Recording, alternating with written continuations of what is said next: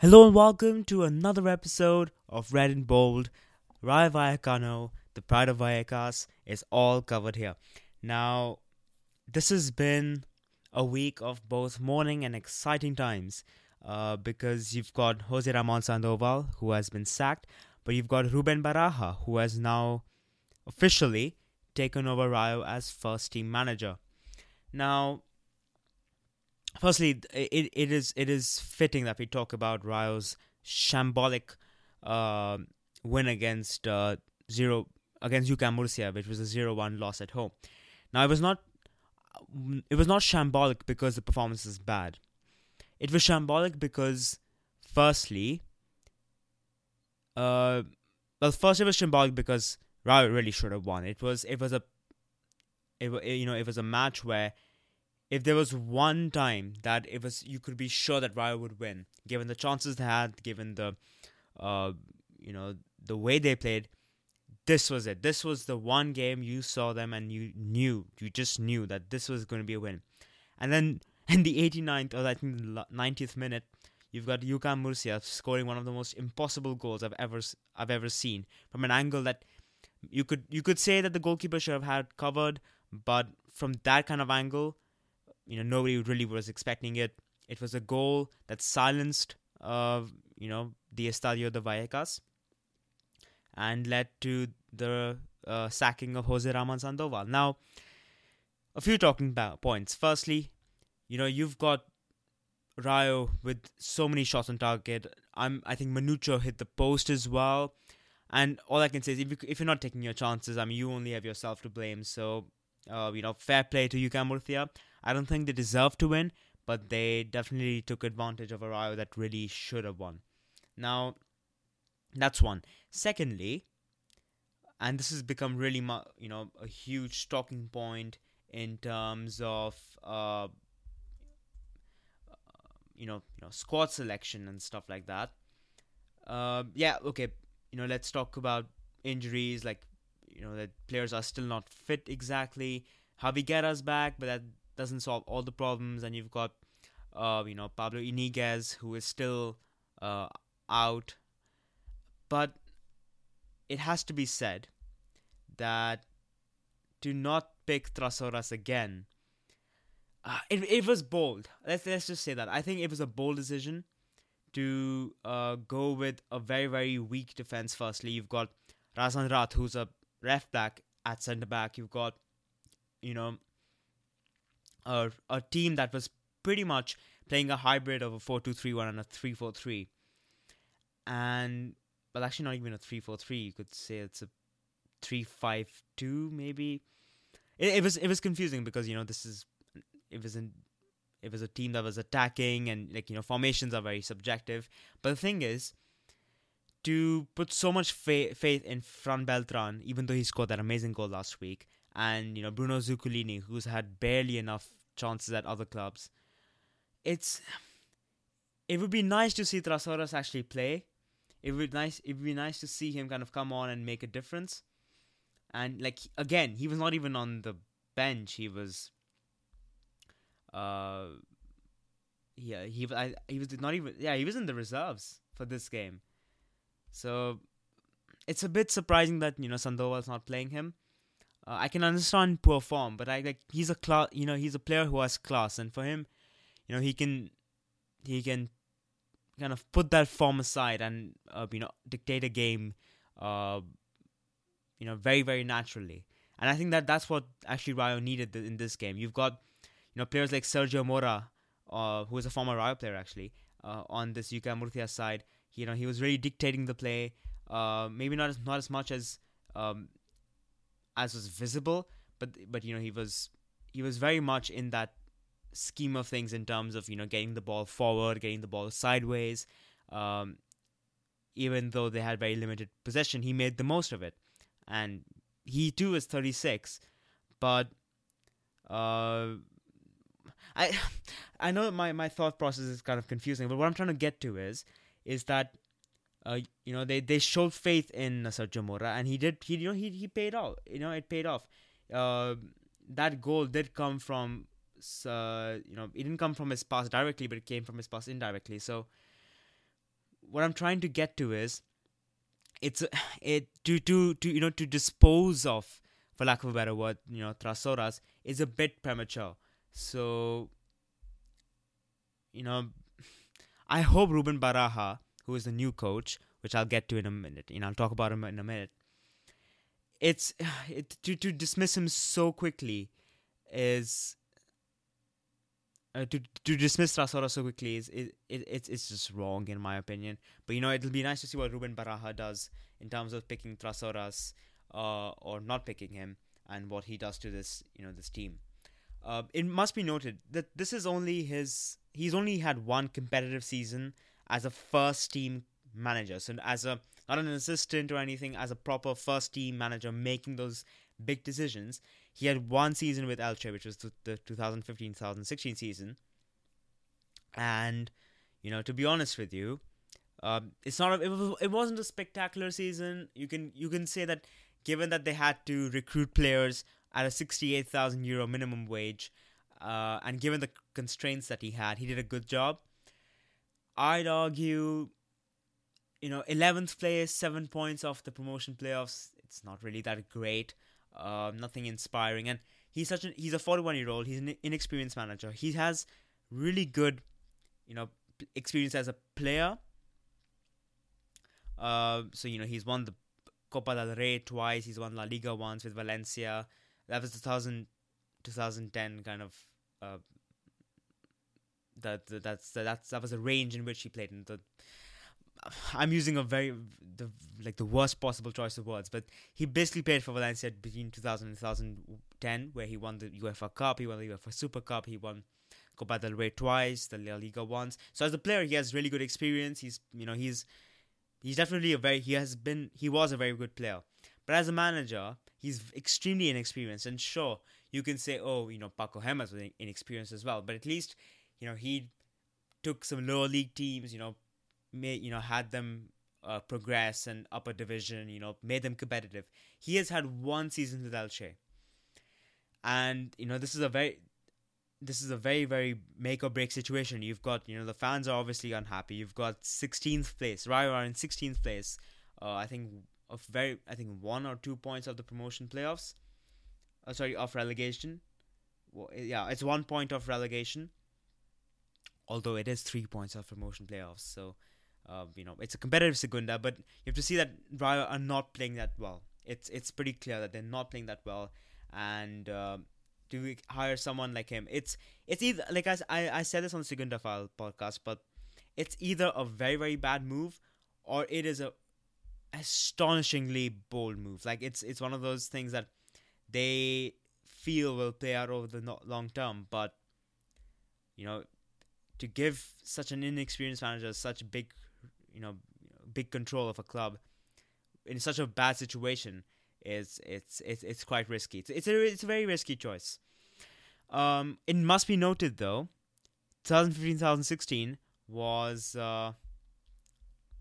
when the sporting director, so the current sporting director, I think his name is Ramon Planes, he was the sporting director then.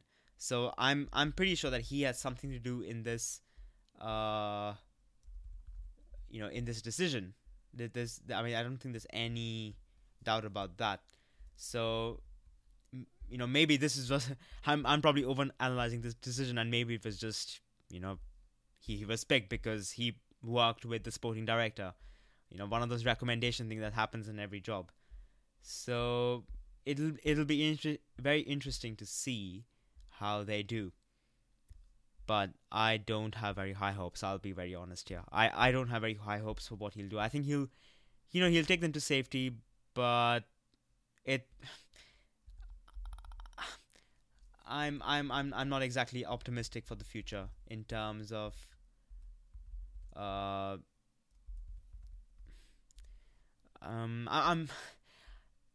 don't want to be pessimistic, but the fact that they recruited Ruben Baraja, of all managers, it feels very, very quick in the sense that it feels rushed, and it feels like the sporting director had had a say in that. So not exactly optimistic about this, but hopefully, Ruben Baraja proves me wrong and steers Rayo to safety, and actually more than safety, to promotion, because that's what Rayo should be aiming for. When you've kept your entire first team squad, that's the minimum you should be aiming for. Now, I'm not going to talk more about Rayo because it's really depressing. I do want to talk about the Rayo women's team because that's more optimistic news. They won 3-1 against Albacete. They now sit on 10 points from 9 games. Sounds very bad, but at one point they were 6 games in and they had 1 point. So they've won 3 games in a row, and obviously, Nathalie Pablos, who was signed from Arsenal ladies, she has scored 2 of those 3 goals, one being the opening goal and the third one being a penalty in the 81st minute. So very, very good progress made from from Rayo's women's team. So all you can say whatever you want about the board, but this was a very, very good signing. And next day, I think they're playing Sporting Huelva, who are just above them with 10 points themselves. And I think is it away from home? Yes, it's away from home, so that's going to be a tough fixture. But hopefully, Rayo can put up a decent run of form, consecutive wins. They've got 3 so far. Hopefully that will continue. And it'll be nice to see Rayo make the cut in the Copa del Rey cut. Like last season, they did not. Is that it? I'm actually trying to confirm something. Sorry about this. I'm trying to confirm about the top 4 and what exactly happens. It's the Copa del Rey. So what happens is that the top 8 teams play in the during the summer. It's called the Copa de la Reina. So it's for the top 8 teams. Right now, Rayo are 9th, but obviously off 8th by goal difference. So hopefully I'm expecting Rayo to make at least that, because last season they didn't even do that, which was kind of disappointing, to be honest. So hopefully they can make that, and it'll be one step at a time. Maybe they can make top 4 then top 3. Sounds very optimistic, but at one point Rayo did win 3 league titles in a row, which is pretty awesome. So for this season, expectations are low, obviously, but unlike the men's team, they are in the first division. So hopefully they can make the Copa de la Reina. That should be the minimum expectation. And with Nathalie Pablos, which has been an absolutely amazing signing, surely they'll do it. Apart from that, Rayo B winning 3-1 against Inter de Madrid. I think it's called Internacional de Madrid. And then Rayo, the Juvenile A squad, Rayo won 1-0 against Real Valladolid. So good news all around, except for the Rayo first team, the men's first team. Hopefully, Ruben Baraja turns out to be a good manager. You have no idea how much my fingers are crossed right now, because this is a time for the team which can either go very, very well, in the sense that Ruben Baraja can impose his authority quickly on this team. They can challenge for promotion, hopefully win promotion, because that should be the minimum expectation, given that they've retained virtually the entire first team squad. The other scenario is that this goes horribly badly and Rayo are relegated, which is not too uncommon for a La Liga's team to get relegated to the Segunda B within 2 seasons. It's not uncommon. So, Rayo should be very, very wary of that. But I think I'm going to end the podcast there, because, I think I'll start ranting about Raul Martin Presa again. And I'm sure none of you want to hear that. So I'm going to stop it right there. But I'm trying to check, who do Rayo play next? This is embarrassing. I should be knowing this beforehand. They play Lugo next, and that too away from home. Now, I must point out, Lugo are playing some amazing football. They're one of the teams that I actually admire in terms, because it's actually where Quique Setién came from to Las Palmas. And the reason he went to Las Palmas is because he did so well at Lugo.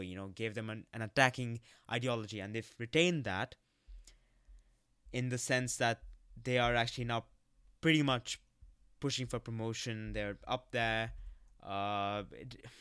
This is going to be one of those games where, if Rayo don't win, it actually shouldn't be much of a surprise, given that Lugo are doing extremely, extremely well. Although they haven't won any of their last 5 games, which is kind of concerning. But again, this is a team that you should not be underestimating. They're a very good team. So I don't have high hopes for that game against Lugo. Let's see what they have after that. So on the 20th, I think, is that right? On the 20th, they play Huesca at home. Now that seems like an easy game, but again, Huesca doing well. That's the thing. It'll not come down to who's higher or lower in the table. I think it'll come down to how fast Ruben Baraja can revitalize this team, because this team is better than most of the teams in Segunda. Maybe barring Levante, they're probably the second best in terms of the players they have, and this should not be a situation where Rayo are 16th in the table. They should be in the automatic promotion spots, and at the bare minimum in the promotion playoff spots. It's kind of unacceptable. But I'm going to end it here because, like, as you can see, I'm starting to rant again. So thank you for listening. If you haven't checked out the other segments already, I'd highly recommend you do so. The Segunda File and the and the Unprofessional podcast. Unlike last week, I did actually make sure the mic was on when I record, so I was not frustrated when I had to re-record, which was kind of a thing I did last week. If you did listen to that, so that's probably the only positive I can take from this podcast, is that I didn't forget to record it. Thank you for listening, and check out the other segments. And if you have, I will see you next week.